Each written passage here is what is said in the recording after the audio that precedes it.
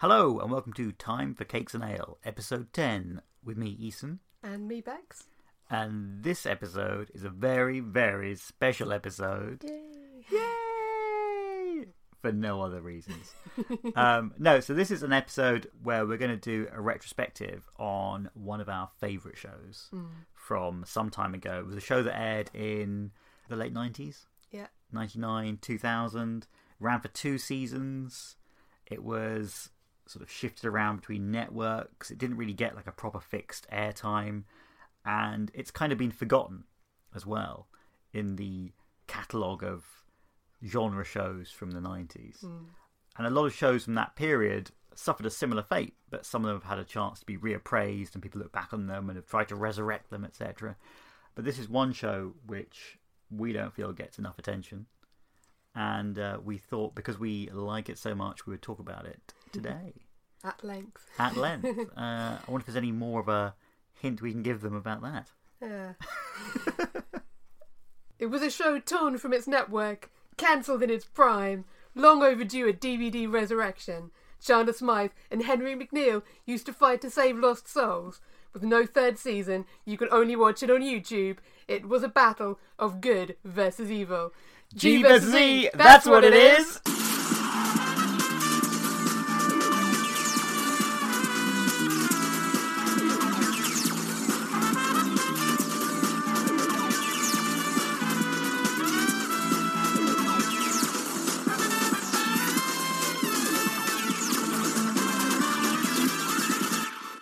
Yeah, so if you needed a hint, that was it. Right, so G versus E, or as it was later known, Good versus Evil. What was that about then? In a nutshell, it's about these 2 guys, Chandler Smythe and Henry McNeil. They're both dead. They weren't quite good enough to get into heaven, not bad enough to go to hell.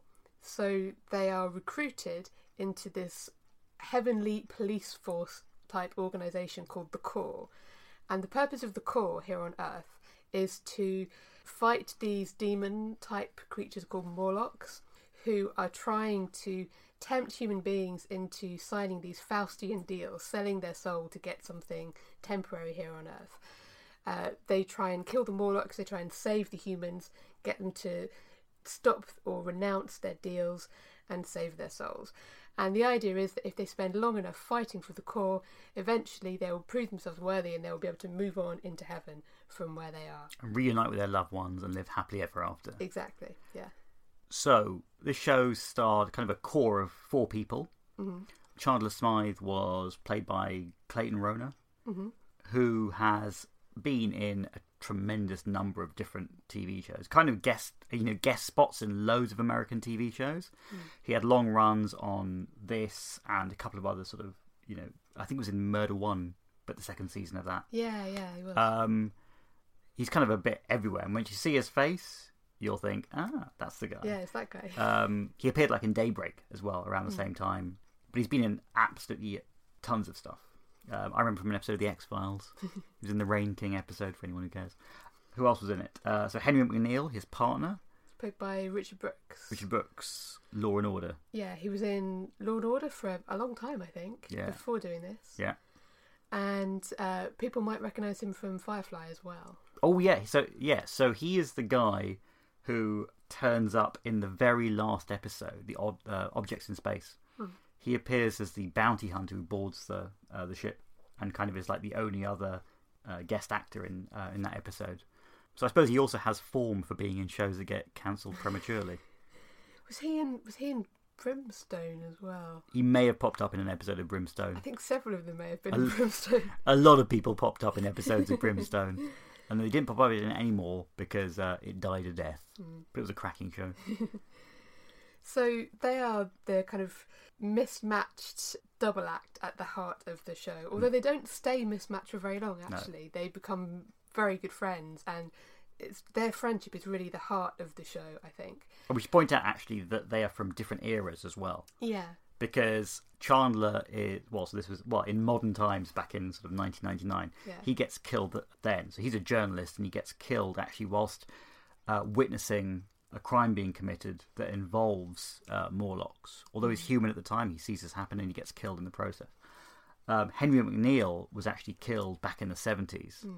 And that kind of adds this interesting Pulp Fiction-y kind of dynamic to the whole thing, because he's kind of this street smart 70s Shaft style character, but he doesn't really play to too many stereotypes. Actually, he becomes this kind of cool hip 70s dude who's retained some of that, but he's not sort of stuck in the 70s. He's clearly matured with time, etc. But he plays the kind of cool, suave 70s detective to the more grizzled Raymond Chandler style noir detective that you get in Chandler Smile. And you put them together and they make this kind of good team. And obviously Henry's kind of the mentor because he's been doing it for a longer time. Yeah. So Chandler's very much the new kid. He doesn't really understand what he's meant to do initially. The core is completely new to him. He's still very angry that he's dead. His son, his teenage son, is still alive and in LA. So what's the rule about that? So that they're not supposed to make contact with anyone from their former lives, and if they do, those people will not recognise them at all.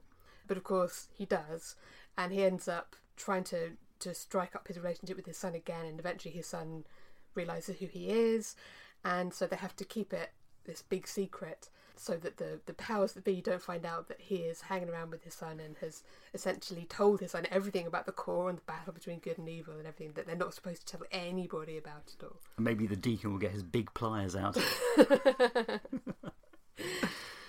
Yeah, so the deacon is the head of the core, essentially. Yeah. And you see him in these instructional videos that they give to the members of the core, basically shouting at them about all the things that they mustn't do on pain of very horrible things happening to them. It's really bizarre because I think he appears he appears sort of outside of these videos maybe once or twice, but they do just have this endless supply of these videos, and they must have just shot it like once or twice, and they keep replaying all these things over and over again, and it's just him staring directly in the camera, giving all these rules out. Yeah, but he also does like a voiceover where sometimes narrates things so he's almost this kind of omnipresent factor in the show. Oh yeah, and he speaks going into and out of the ad breaks. Yeah. So he'll kind of do quick summary of what's just happened, or summarising the peril that they're in before a cliffhanger starts, etc. And then it will freeze frame, and then it will carry on with the next bit. Yeah, it's got a very sort of stylised way that it's shot. It borrows very heavily from kind of 1970s cop style shows, from the music, the way that it's edited. There's a lot of handheld stuff, and there's lots of split screen. There's actually some very unusual cinematography throughout the whole thing. There's weird camera angles, strange things happening. It's just shot through with this bizarre 70s blaxploitation styling throughout the whole thing. It makes it kind of a rough and ready kind of show. It's not a very polished thing, but what it lacks in probably budget and real slickness, it makes up for in a lot of heart, I think. Yeah, they almost turn some of the low budget side of it into part of the show's strengths. So when they have to use slightly dodgy green screen or back projection when people are driving, it's like they don't even try and pretend that it's not dodgy back projection when they're driving. It's like, because it is what it is. You know that's what they're doing, and they're not going to make an effort. They're in a car, let's pretend it's moving. Yeah. So the other two people who make up this core of four people who are like the main cast, that's Ford and Decker. Yeah. I love Ford and Decker. Because normally you have the boss character in a kind of police procedural or those kind of style of shows where you've got one chief who's always grumpy and angry with everyone and shouts at them and always tells them not to do something, and then they go and do it immediately. But in G vs. E, you have two different characters who essentially fulfill that role, who are kind of head of the Hollywood division, which is the division of the core that they're all assigned to. So there are these divisions all over the US. Yeah, all over the world. All over the world, yeah. So Ford and Decker, they make this fantastic double act where they can both be simultaneously pissed off with everybody and each other.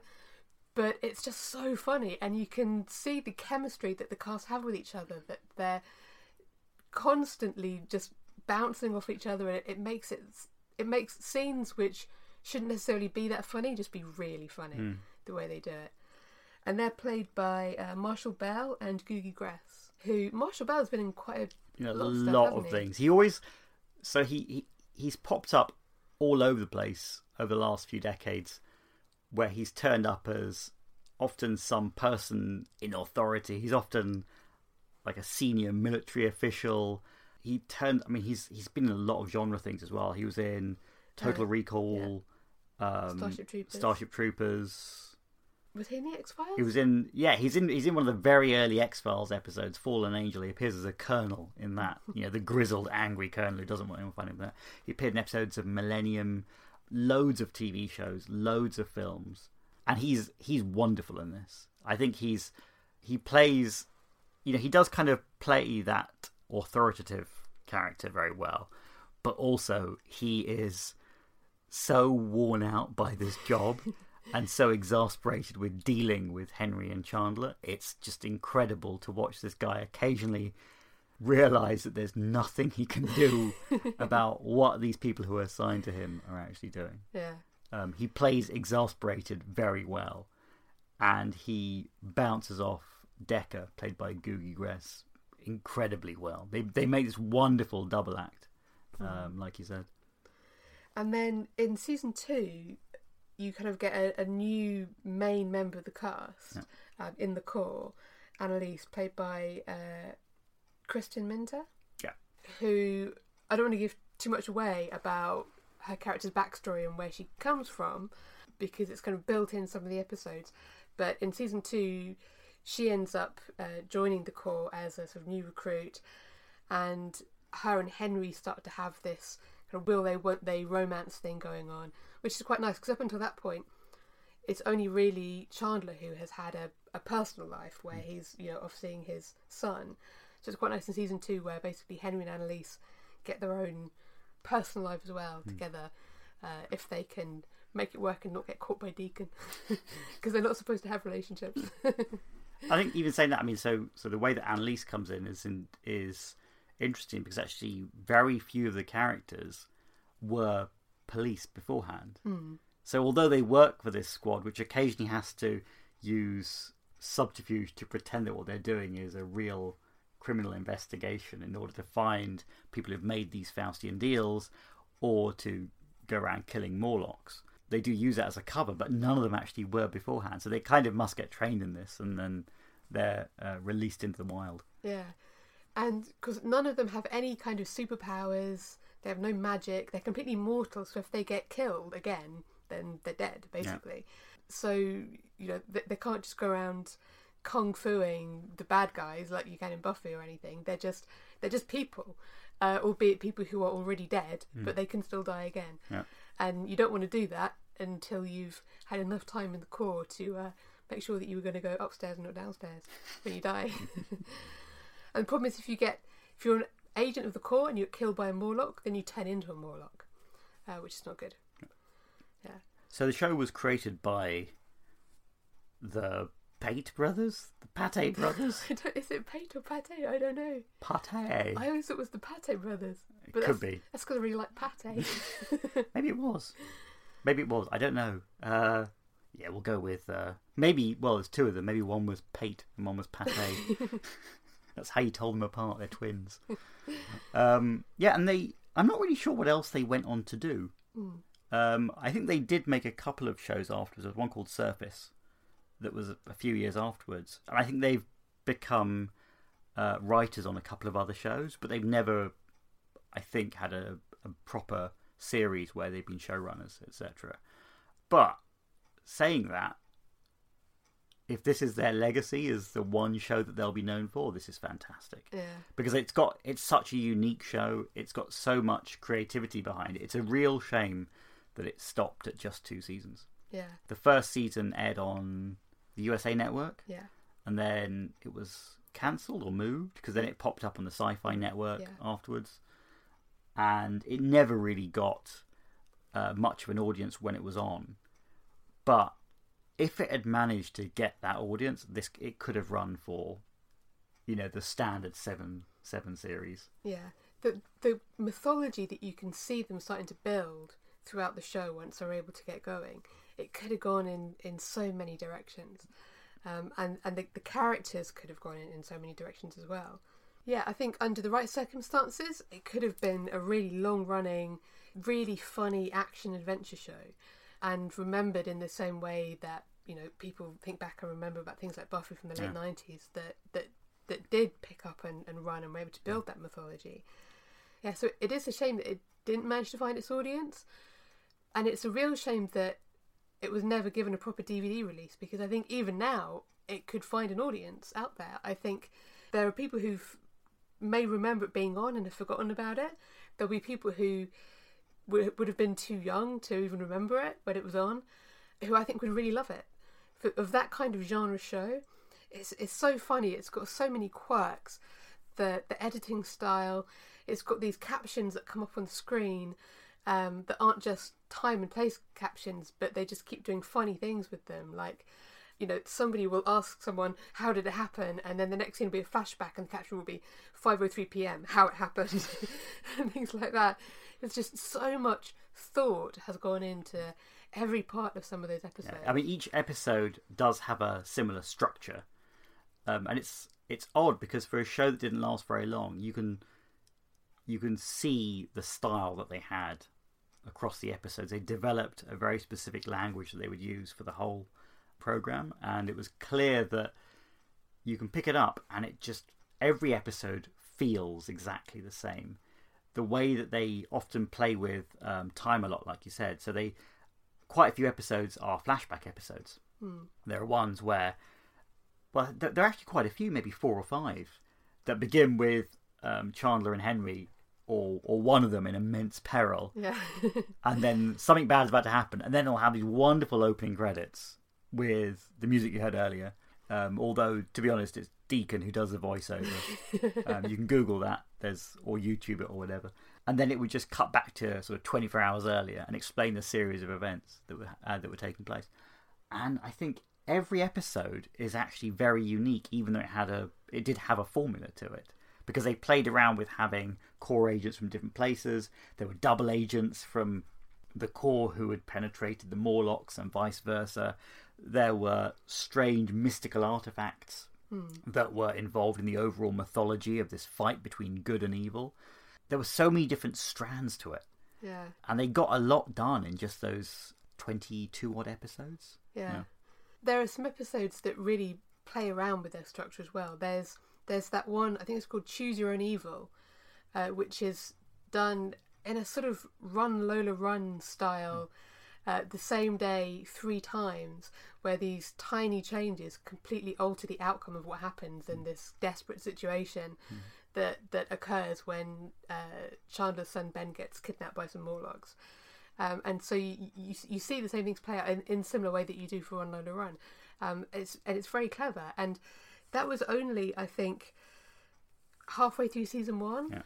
So even that early on in the show, they were really messing about with their format, and they weren't afraid to do unusual structuring and odd episodes, and just thought, you know what, we'll just trust the audience to go with it. And when they did, there's like the episode on a plane. Yeah. Which is just a bottle episode where they're on a plane and it revolves around maybe 3 or 4 extra characters, all in this plane, a plane about to go down. And it's actually an episode which allows you to just sit with these characters and just enjoy how funny they are, especially as they're facing impending death. As this plane's going down and they are struggling to find enough parachutes to get out, etc. It's just like every episode was so inventive. Yeah. There's that one, it's very early on in season 1 called Buried, where Chandler gets abducted by some Morlocks and buried in a coffin underground, and there's water and dirt coming in, and he phones Henry and has to get Henry to basically come and save him. And so quite a bit of the episode is either just with the camera in the coffin with Chandler, or in split screen with bits of it with him. And this was several years before that movie with what's-his-face in. The dude who isn't Captain America. That guy, the Deadpool guy, Ryan Reynolds. It's so confusing. That dude. It's the same dude.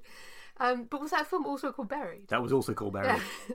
So this whole episode is basically like that. Except this is one brilliant part of it where Henry also gets abducted by some completely different people and put in the trunk of a car, and you've just got split screen of one of them in the trunk of the car and the other one in the coffin, just talking to each other on the phone. Shambles. It was so funny and so inventive in the way that they did all of the editing, everything. Oh, I love it. Love it. So, a typical episode of G vs. E would essentially involve a case of the week where there's some human or humans who are in danger of losing their mortal soul in a Faustian deal. And what happens is there's something that you desperately want or need, and a Morlock turns up, offers to get it to you in exchange for signing a contract to sell your soul away. And once you've got it, the only way you can get out of the deal is to renounce and give back whatever it was that you got. So for some people it's like money or fame or success or to help their loved ones. You see the whole spectrum of reasons why people might be desperate enough to do that. And the purpose of the agents of the core is to try and prevent those deals happening. And if they do happen, to try and get the people to renounce the deal and save their soul, and preferably kill the Morlocks in the process. They've got these special knives and bullets that are the only things that can kill Morlocks, the usual spiel for that kind of thing. And there's lots of variations on that setup. Like you said, the occasional bottle episode or episode that involves, you know, another agent imperiled or something like that. But that's the general premise that goes into each of the episodes. And it could have lasted for a long, long time. It could have lasted for a long, long time. If I was ever going to be tempted to write fan fiction, I would write G vs. E fan fiction, because you could just carry on this character, carry on that story, that mythology. You know what they should do? They should actually get all the cast back together. Look, it's not Twin Peaks, but people want to know what happened to those characters sort of 16, 17 years later. Now is the time. That'd be awesome if they actually brought them all back to do like a one-off episode where they kind of followed up the story, you know, much further along. It'd be so nice, just because it was such a good program and it didn't have the chance to end properly. We'll talk about how it actually ended a bit later on, but it didn't have the chance to have the send-off that it really deserved. And it'd be really cool if everyone just came back together, still working for the core, but after, you know, another 15, 16 years. That'd be really cool. Yeah, all of them still there, still exasperated, still not getting into heaven, still trying to fight the Morlocks of Hollywood. That would be awesome. That would be really awesome. It won't happen. But we can dream. We can dream. So, like you say, season 1 was on the USA Network, and it was 11 episodes. Now, I remember reading at the time that the first episode, which is called Orange Volvo, which is the car that Henry drives, because he thinks that no one in their right mind would steal an orange Volvo. And then, who steals his orange Volvo? Ben steals his orange Volvo partway through the episode. But I remember reading that episode was essentially put together from pieces of an unaired pilot episode where Chandler had a completely different partner and the setup was a bit different, and then new reshot stuff that they kind of did for new episode 1. Yeah, I mean, we'll come to the pilot thing later because that's for season 2. But the premise of it is right there from the beginning, and you can see the chemistry that the cast has right from the very first episode. And it very quickly shows that it's not afraid to just be bizarre. Like the fourth episode, the one about the hairdresser and the woman with the electrified summer house. I don't know what was going on about that. That was bonkers. It's called Gee, Your Hair Smells Evil. A lot of the titles were things just with one word replaced with the word evil. And for years I didn't know that that's actually some slogan of some hair product in America that's like, gee, your hair smells great or something like that. I thought it was the weirdest thing. It was called Gee, Your Hair Smells Evil.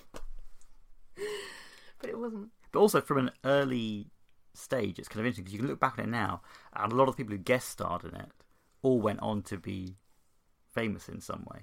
Yeah. Or they had lots of guest stars at the time who were quite big. Yeah. As well, just popping up in the show, even though not many people were seemingly watching it.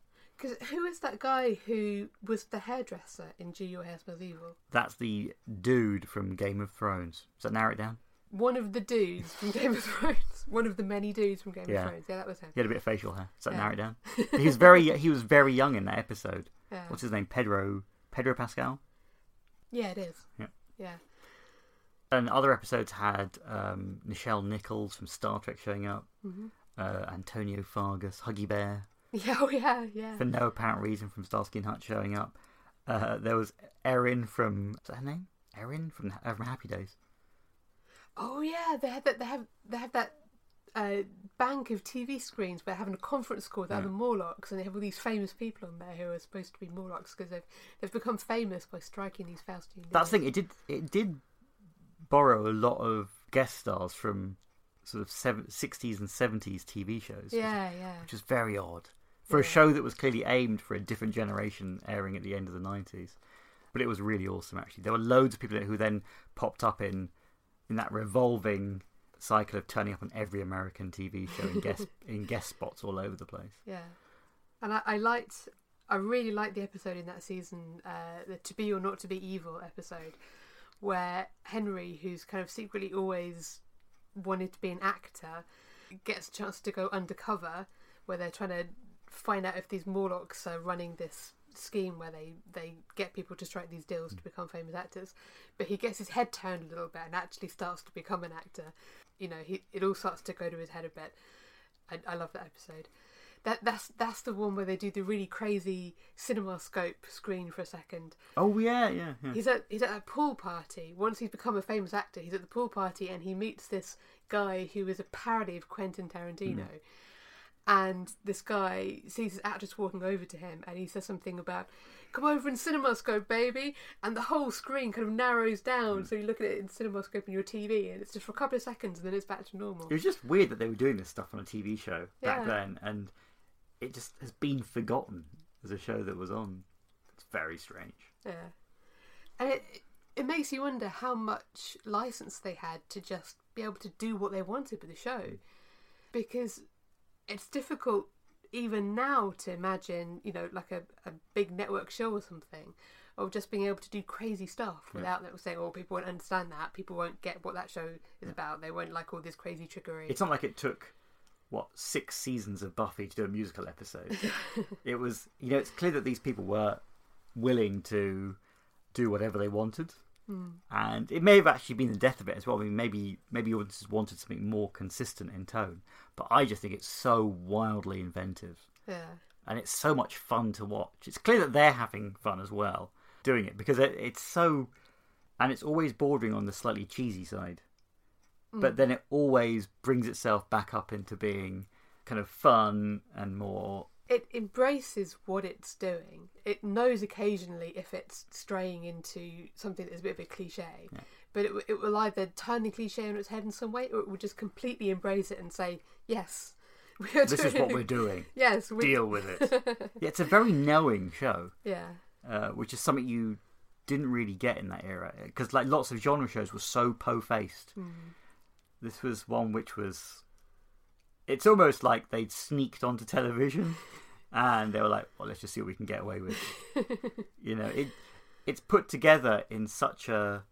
You know what it almost reminds me of in some ways is Edgar Wright movies, in the way that they know what they are, and they sometimes do really bizarre camera stuff, and they just... and sometimes you watch things like Scott Pilgrim and things like that, where you just think some people just aren't going to get this, and then they surprise some people didn't get it. A lot of people didn't get Scott Pilgrim, to be fair, but it reminds me even of some of like the early stuff, like Spaced and things like that, where in Spaced they used to just do weird editing, and they used to, you know, embrace genre parody and just trust that the audience would get it and would go. But they're completely aware of what they're doing. Yeah. And another one I like from season 1 is the one with the heavy metal band, and the core have this guy who is sort of on their books, who was a famous musician once because he had struck a deal, and then they got him to renounce it, and now he acts as a kind of liaison when they need someone to help out with the music scene, and he's this total parody of a kind of Spinal Tap style wannabe rocker who was once famous, not famous anymore, and he keeps writing these terrible songs about what everybody is doing. It's just so inventive. So things kind of change in season 2 a little bit. Yeah, so they expand the cast a bit. They bring in Annalise as a new character who works really well. It gets into more of a groove, I think. You know, they'd obviously been making it for a while and, well, a whole year, but it hits its stride right away, I think. But I wonder but those changes that they make are probably a consequence also of it moving networks and things like that. So it does move a little bit away from being just a Faustian deal of the week kind of thing. They start to build in a lot more of the mythology about the actual war that's happening between the Corps and the Morlocks. There are some long-term consequences of these Faustian deals which are being explored. But it's still the same show at heart, actually.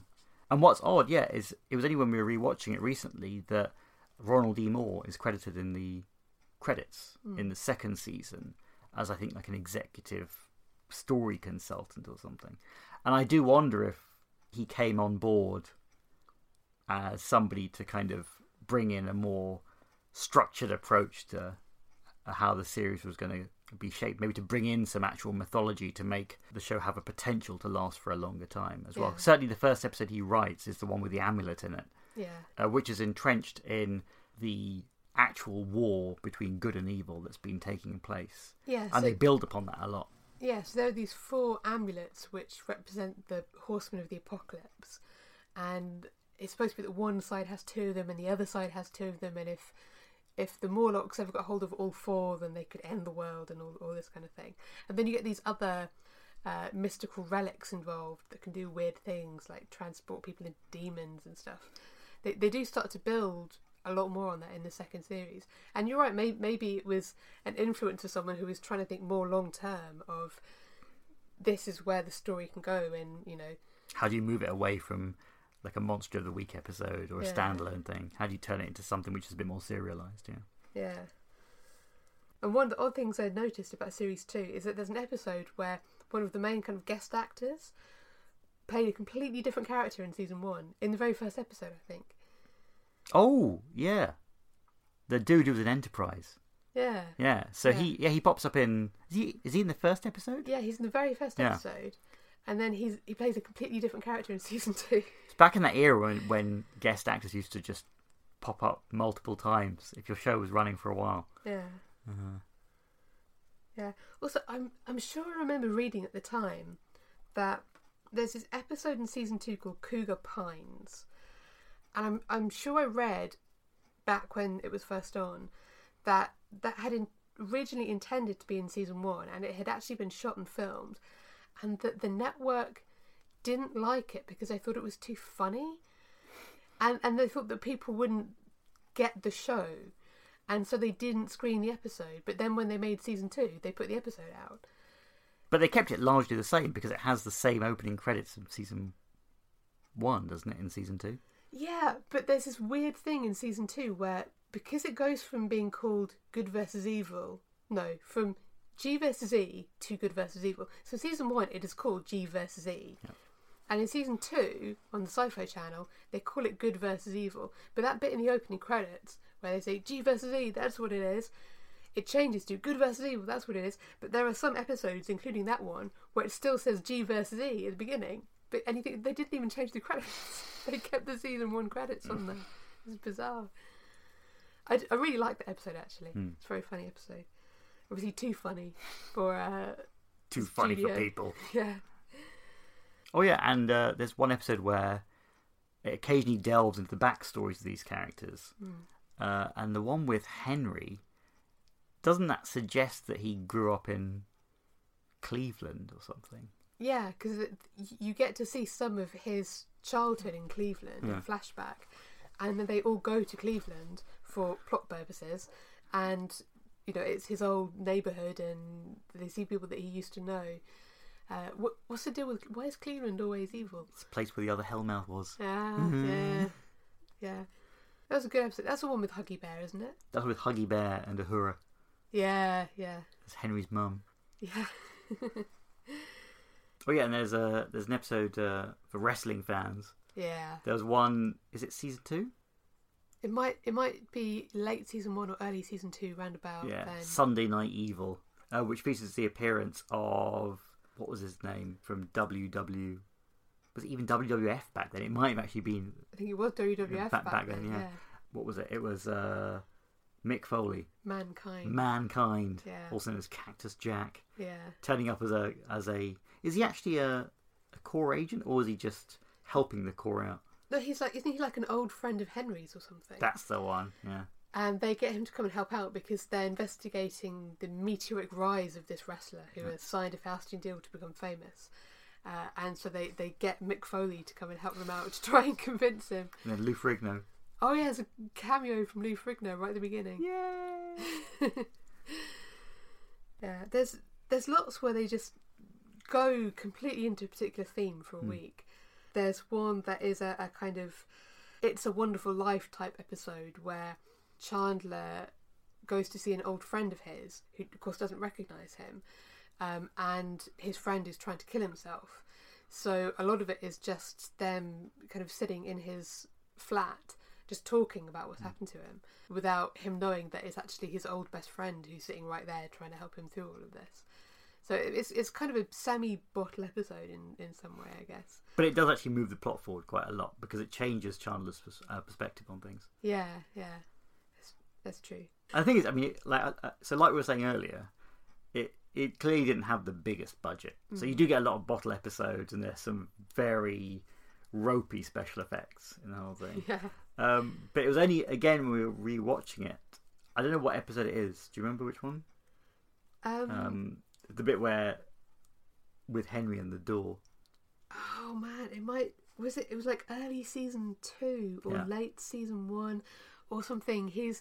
Chandler is off doing something that he can't tell Ford and Decker about. I don't know if he's with Ben or something that Henry can't reveal, and Ford and Decker want to know where Chandler is because they're sick of this personal business. Yeah.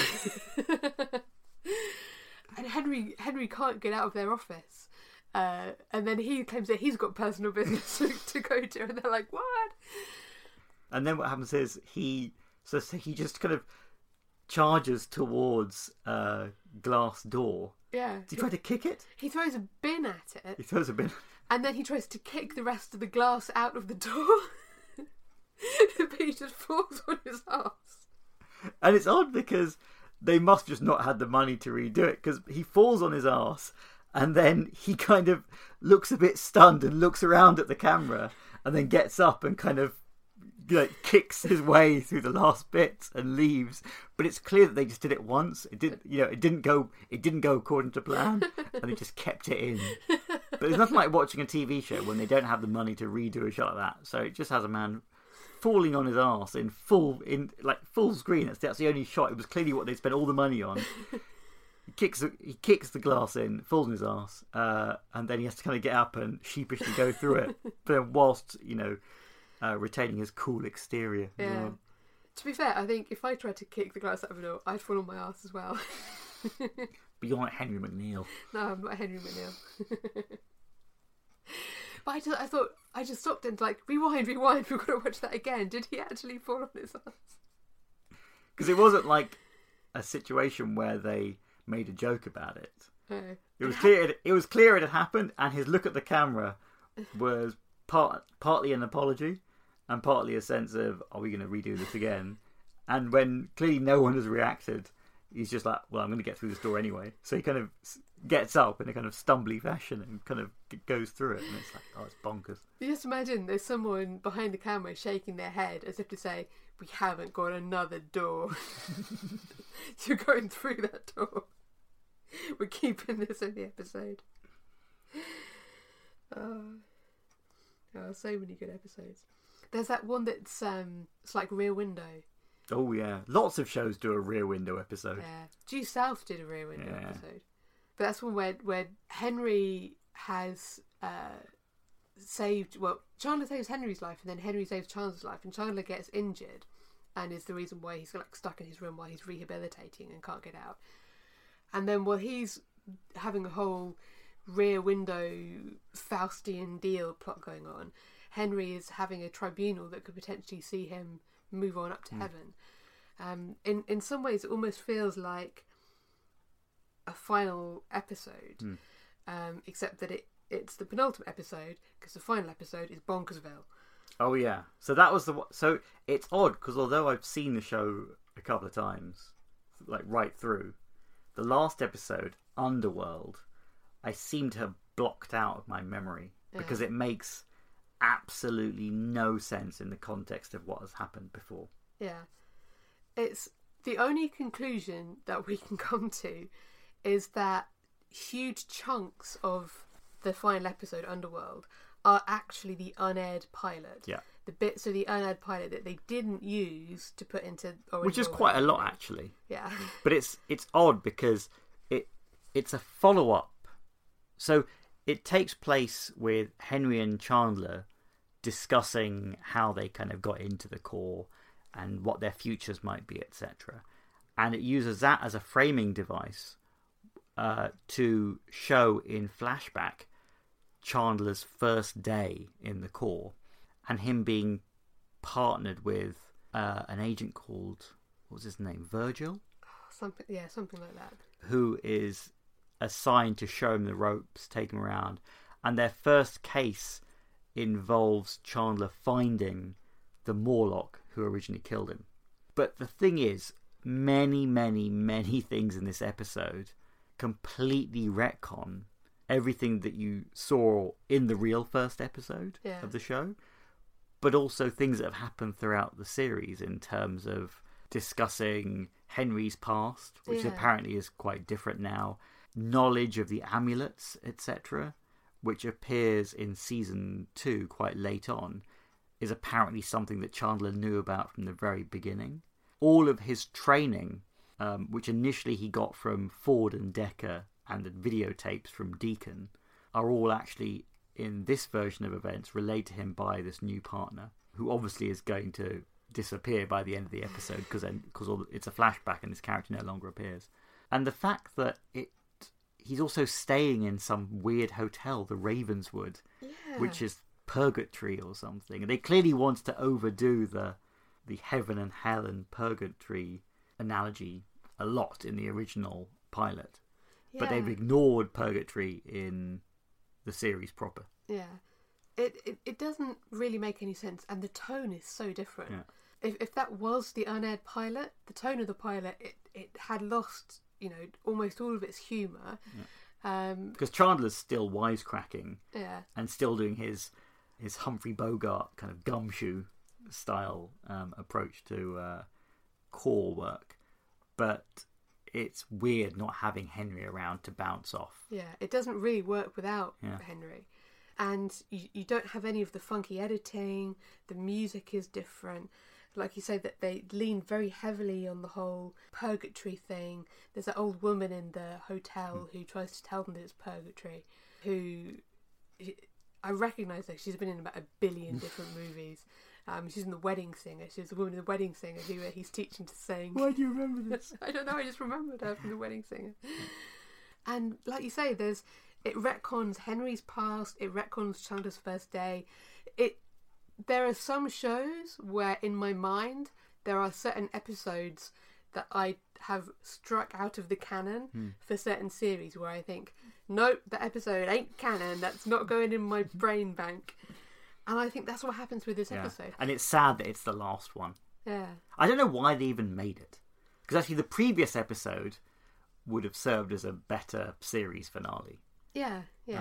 With Henry's tribunal and everything going on, that would have made a nice kind of, end of season 2. But to have to...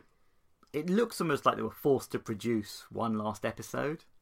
And maybe they thought, well, if they know they're going to go, maybe they decided to say, well, 2/3 of the episode can be the unaired pilot, and we'll just have some scenes with Henry and Chandler kind of wrapping it all up.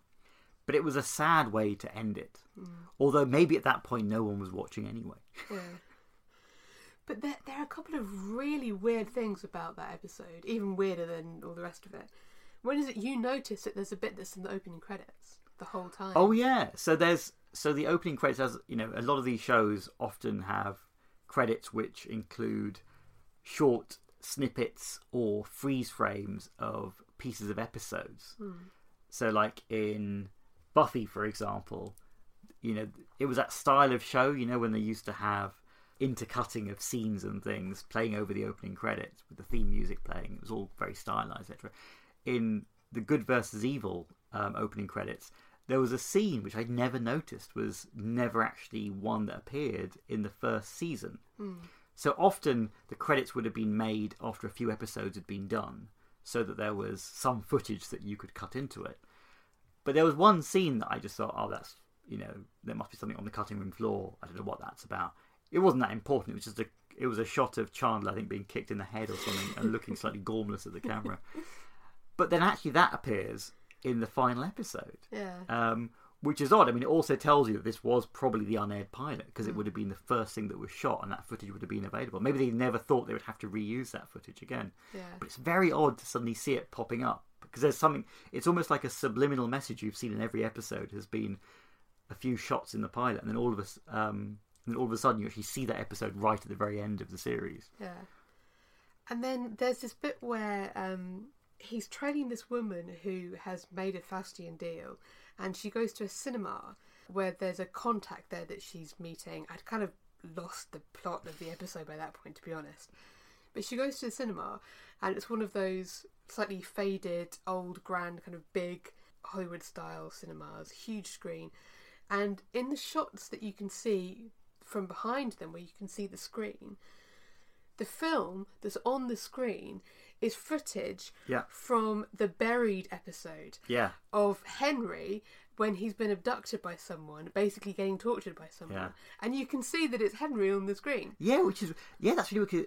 It's that black and white movie, isn't it? Yeah. And they kind of hover on it once or twice just to make a point of it, but they don't go into the fact that essentially this is Chandler's first day, and yet he's seeing an event on the cinema screen which takes place in what's clearly potentially a different continuity that took place a few episodes after that. Yeah. It's completely bonkers. Oh, it's a bit when Henry is being tortured by the Mexican.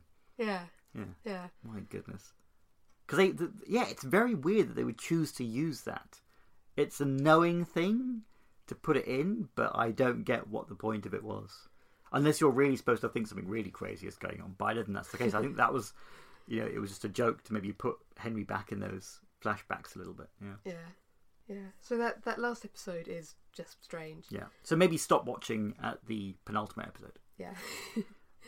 Or if you want to watch the last episode out of curiosity, then go right ahead. But later on, when you feel like watching it again, you'll probably stop after Portrait of Evil and not bother with Underworld again, because it's in my mind it's not part of the G vs C story. It's just some crazy thing that happened in the end. Now, of course, we're telling everyone to go and watch it. Yeah. But there is a slight problem with that, which is that it's also one of those shows which never got a proper release. It was never released on DVD. It hasn't really been re-aired since the mid-2000s, maybe. It's a problem. I don't know if it's a rights problem, where I know back in the day when it wasn't standard for everything to come out on DVD, no matter how, well or badly it had done in the ratings, things like, the license to use the music and stuff like that were a problem. I know there were some shows from the 80s that were only released on DVD with half the music changed because they didn't have the right licensing to release these things, because no one really expected that you would release things on DVD just as a standard measure. I'm not even sure that it's on any of the streaming services. No, I think there's so I think the only way you can really watch it with any ease is on YouTube, where it's broken into lots of parts, etc.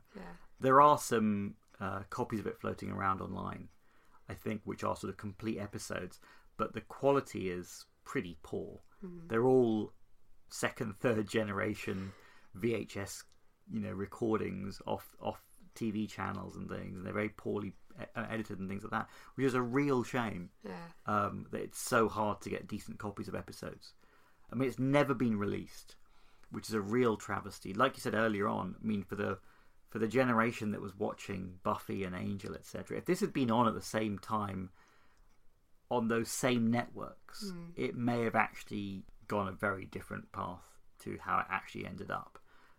Maybe it was just in the wrong place at the wrong time, but it would have caught the attention, I think, of the Buffy audience. And I still think it's the kind of thing which if you do like those kind of shows, it's well worth trying to seek it out. It's actually one of those things where it's the only show which I really remember watching and really loved, but I'm surprised that it never ever came out on DVD. Yeah. It's such a shame, because if they could release an official version with, you know, good picture quality, or as good a picture quality as you can get from some of the, you know, late 90s stuff, because even some of those early episodes of Buffy you watch on DVD now, and the picture quality is a bit fuzzy. Yeah, I just wish they would. And they should get the 4 back together again. Yeah. That'd be awesome. I'd love to see a proper DVD box set, you know, with some extras, you know, just exploring some of this behind the scenes stuff, some of these decisions that got made, what on earth's going on with this Underworld episode. And I think the premise itself, it was really clever. Yeah. It worked just like those shows that were around in the late 90s when there was this boom in genre shows, although admittedly a lot of stuff was cancelled at that point as well. It's one of those things where it had scope to be standalone and also have a kind of arc that would run through the whole series. And it really could have gone on to a much wider audience and gone on for a couple of more seasons. It's a real shame. It was kind of hitting its stride in series 2 and then it disappears. And it's a shame they have to end on an episode that doesn't really have the same level of quality as the previous ones. But what you do have in the previous episodes is absolutely fantastic. Yeah. And it's well worth watching. It's well worth, you know, going back and reappraising. If you've never heard of it, it's worth looking into. And yeah, please, whoever has the rights to it, please release it on DVD. Please. It's the kind of thing you probably try and kickstart an official DVD release. I don't even know who would be able to actually say yes. I've heard that the only high quality copy is kept in a safe owned by Marshall Bell. And every year he gets the other people over and they all sit down and watch it and go, those the good old days. At least that's what I wish happens. And they all sit around toasting marshmallows. Well, good versus evil, that's what it was. Yeah, that's what it was.